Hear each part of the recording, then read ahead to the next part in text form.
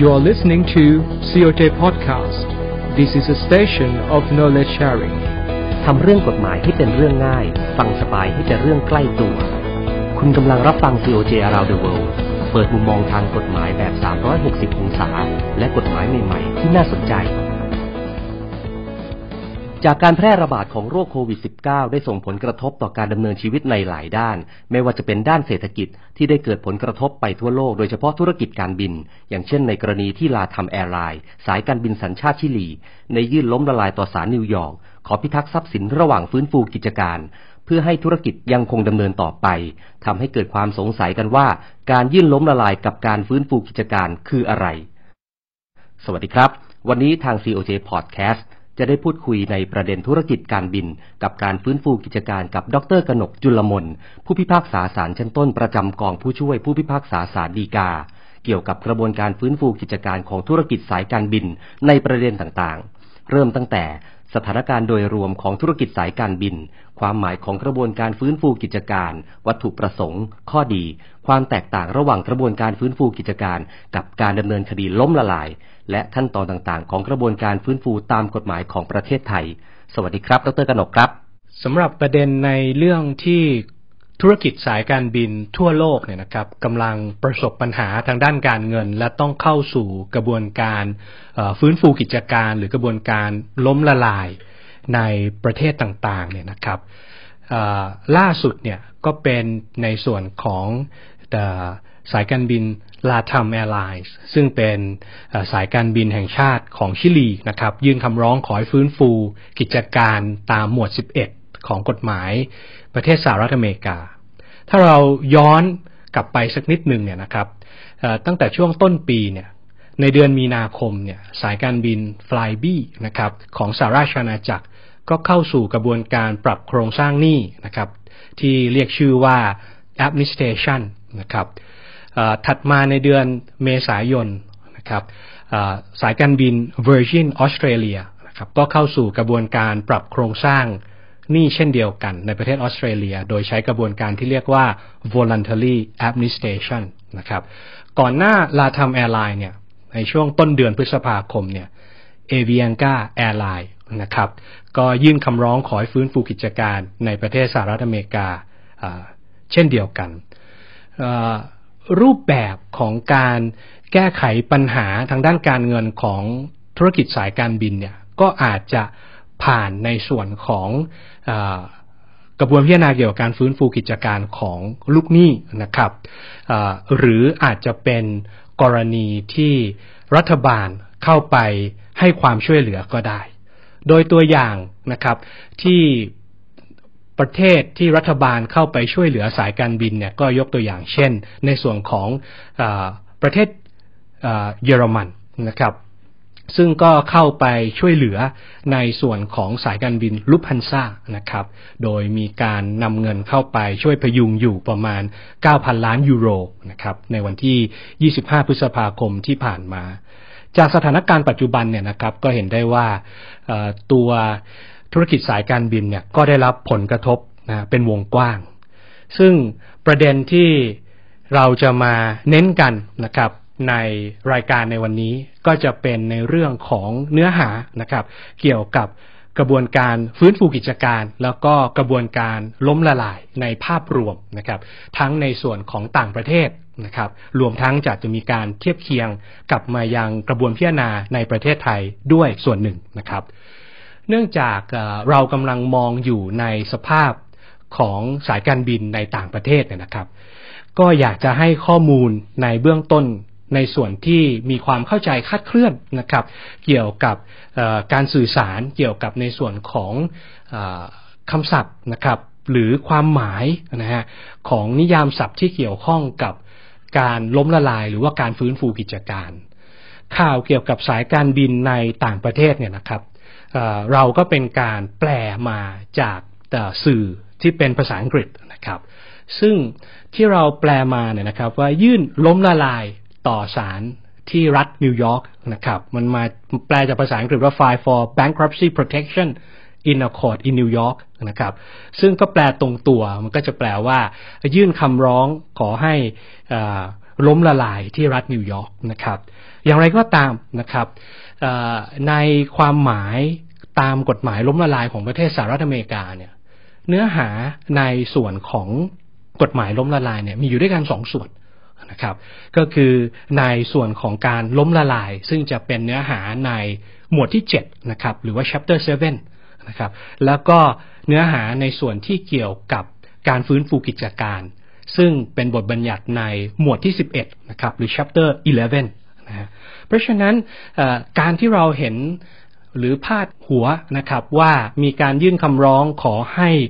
ล้มละลายเนี่ยนะครับเราต้องดูประเภทของคำร้องขอนะครับถ้าในตัวข่าวนะครับหรือข้อมูลที่เราได้รับเนี่ยเป็นการยื่นคำร้องขอให้ล้มละลายนะครับตามกฎหมายล้มละลายในหมวด11นะครับแบบนี้หมายความว่ากิจการนั้นๆนะครับหรือธุรกิจสายการบินนั้นๆนะครับกำลังเข้าสู่กระบวนการฟื้นฟูไม่ใช่กระบวนการล้มละลายนะครับตรงนี้เป็นจุดแรกนะครับที่อยากจะทำความเข้าใจเลยนะครับอยู่ในตอนต้นนะครับว่าแม้จะเขียนว่าเป็นการยื่นคำร้องขอให้ล้มละลายนะครับแต่ว่าก็ต้องดูในเนื้อหาซึ่งในส่วนคำร้องขอส่วนใหญ่ก็จะเป็นคำร้องขอตามหมวด11หรือ chapter 11นะครับซึ่งเป็นเนื้อหาในส่วนของกระบวนการฟื้นฟูตามกฎหมายของประเทศสหรัฐอเมริกาถ้าเรามาดูในส่วนของรายละเอียดนะครับเกี่ยวกับกระบวนการฟื้นฟูบ้างเนี่ยนะครับกระบวนการฟื้นฟูกิจการเนี่ยอธิบายในภาพกว้างนะครับเป็นเรื่องที่ตัวลูกหนี้นะครับขอเจรจากับ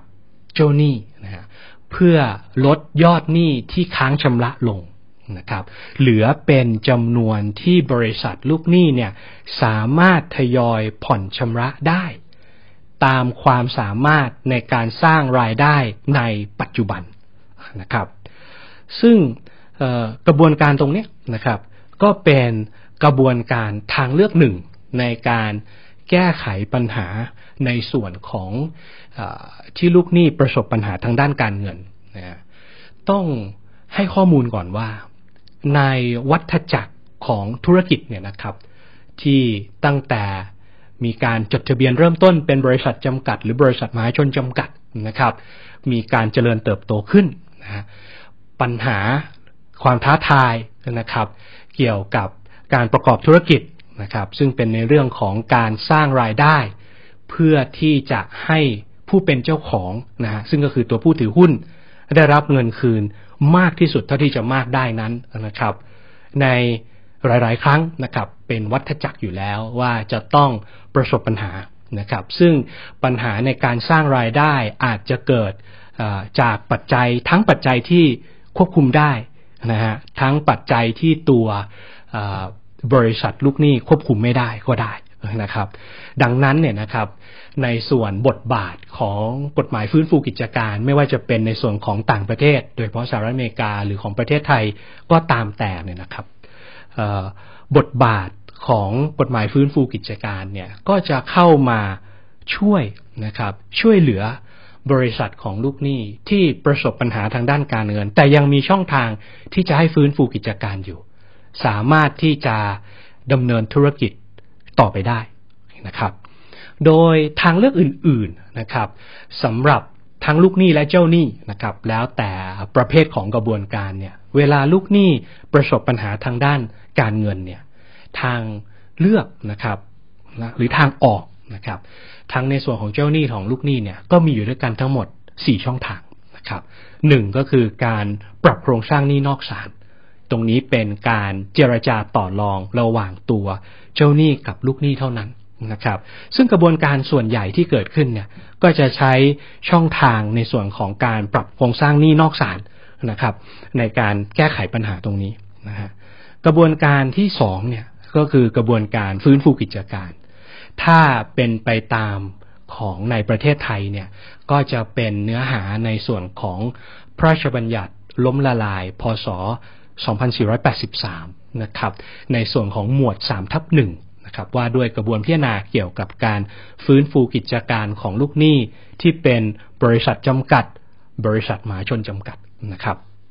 โดยช่องทางที่3นะครับก็เป็นเรื่องของการดำเนินคดีแพ่งนะครับและช่องทางสุดท้ายก็เป็นเรื่องของการฟ้องคดีล้มละลายนะครับกระบวนการฟื้นฟูกิจการก็เป็น1ใน4ช่องทาง1ใน4ทางออกนะครับโดยที่วัตถุประสงค์ของกระบวนการฟื้นฟูเนี่ยนะครับเนื่องจาก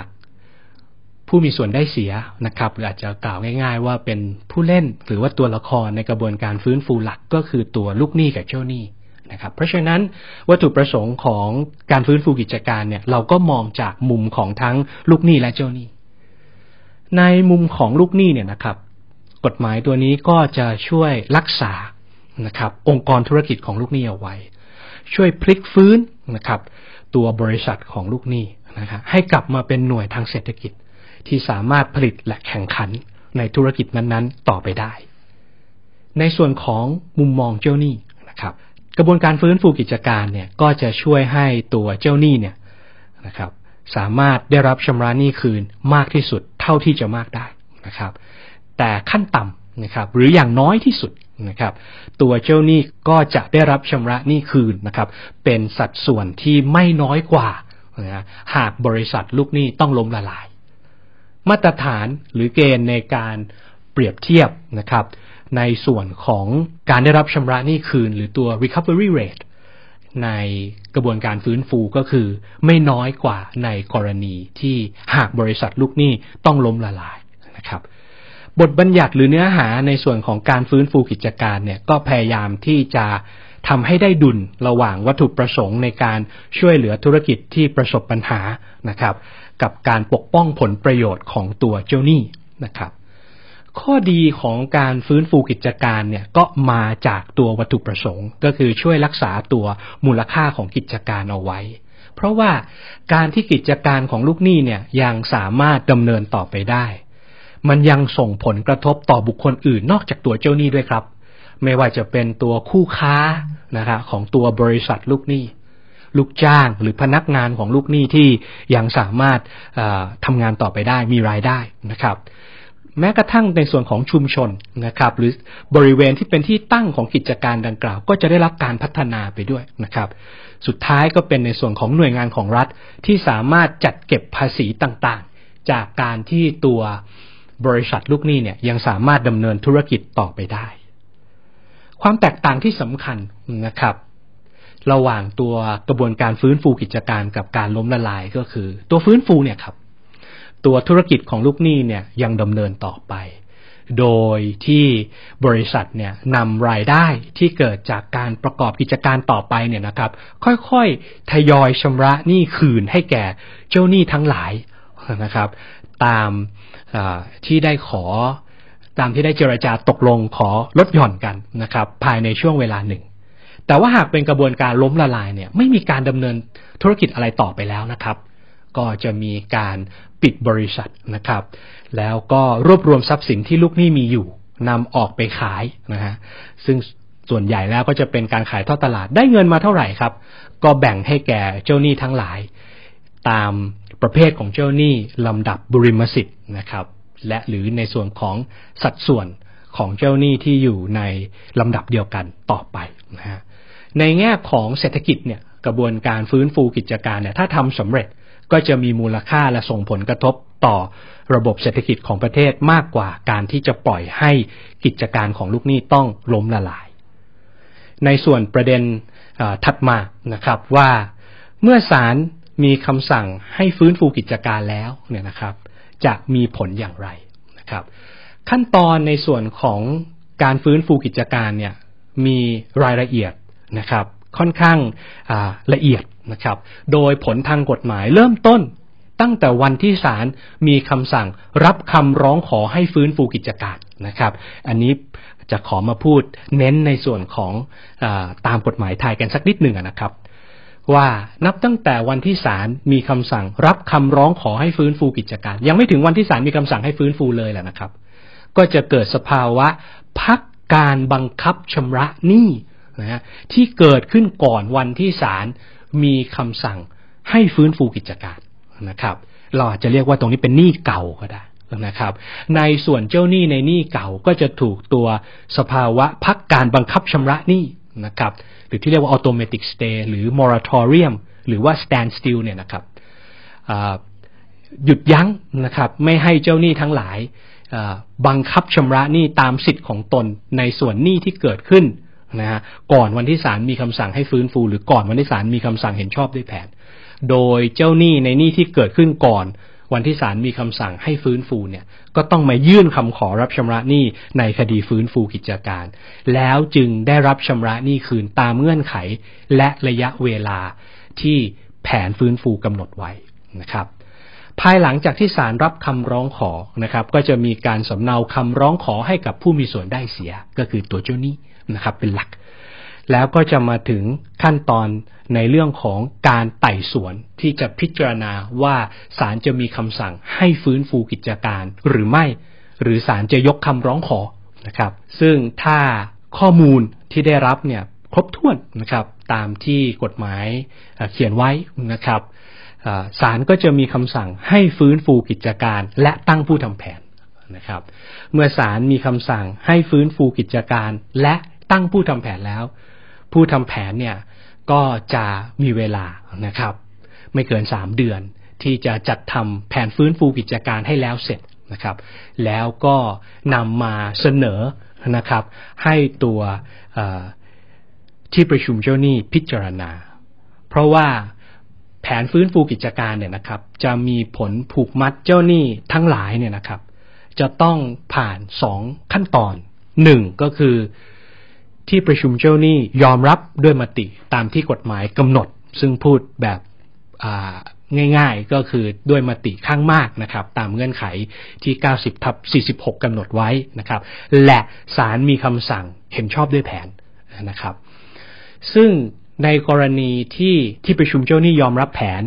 และศาลมีคำสั่งเห็นชอบด้วยแผนนะครับแผนก็จะเกิดการผูกมัดให้เจ้าหนี้มีสิทธิที่จะได้รับชำระหนี้ตามที่ระบุไว้ในแผนนะครับลูกหนี้ก็มีหน้าที่ที่ต้องชำระหนี้ตามที่กำหนดไว้ในแผนเช่นเดียวกันนะครับในวันที่ศาลมีคำสั่งเห็นชอบด้วยแผนเนี่ยนะครับศาลก็จะมีการตั้งในส่วนบุคคลที่เรียกว่าผู้บริหารแผนมาบริหารกิจการของลูกหนี้นะครับตามที่แผนกำหนดนะครับ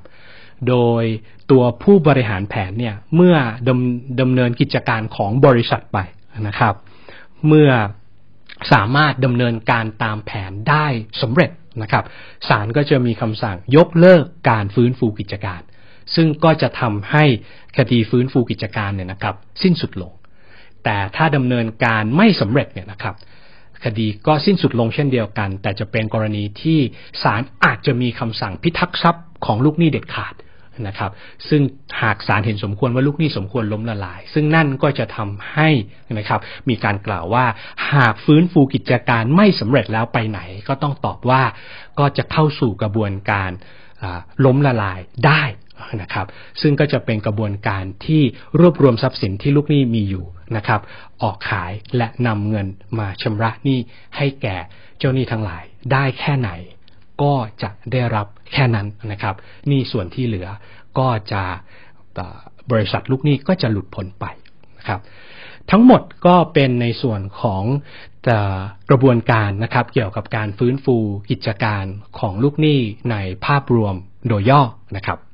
จากประเด็นที่เราได้พูดคุยเกี่ยวกับปัญหาทางด้านการเงินของธุรกิจสายการบินทั่วโลกที่เราได้พูดคุยกันในวันนี้เนี่ยนะครับ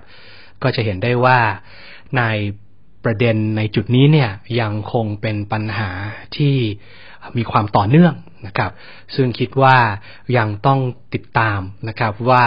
ธุรกิจสายการบินในประเทศต่างๆนั้นจะประสบปัญหาแบบเดียวกันกับที่ได้กล่าวมาในช่วงต้นหรือไม่นะครับหรือว่าจะมีช่องทางหรือมาตรการอย่างไรในแต่ละประเทศที่มีการช่วยเหลือสายการบินต่างๆหรือไม่อย่างไรซึ่งกระบวนการฟื้นฟูกิจการเนี่ยณขณะนี้ก็ถือว่าเป็นช่องทางนะครับที่ดีที่สุดในการแก้ไขปัญหาณขณะนี้ วันนี้ต้องขอบคุณดร.กนกจุลมนผู้พิพากษาศาลชั้นต้นประจำกองผู้ช่วยผู้พิพากษาศาลฎีกาที่มาให้ความรู้เกี่ยวกับกระบวนการฟื้นฟูกิจการในประเด็นต่างๆที่น่าสนใจทำให้ทราบถึงข้อดีเกี่ยวกับการฟื้นฟูกิจการที่จะช่วยรักษามูลค่ากิจการของลูกหนี้ซึ่งส่งผลย้อนกลับให้เจ้าหนี้ได้รับการชำระหนี้หากลูกหนี้ล้มละลายและสิ่งที่สำคัญที่สุดคือการช่วยให้พนักงานลูกจ้างของลูกหนี้ยังคงมีงานทำย่อมส่งผลดีต่อเศรษฐกิจและสังคมของประเทศไทยในตอนต่อไป COJ Around the World จะพาทุกท่านไปเกาะติดกระแสคดีเกาะกระแสโลกในเรื่องอะไรนั้นอย่าลืมติดตามกันนะคะท่านสามารถรับฟัง COJ Podcast Station of Knowledge Sharing ได้ที่เว็บไซต์กองสารนิเทศและประชาสัมพันธ์สำนักงานศาลยุติธรรม www.iprd.coj.go.th หรือผ่านทางช่องทางแอปพลิเคชันต่างๆที่คุณสะดวกหรือใช้อยู่แล้วได้เลยค่ะ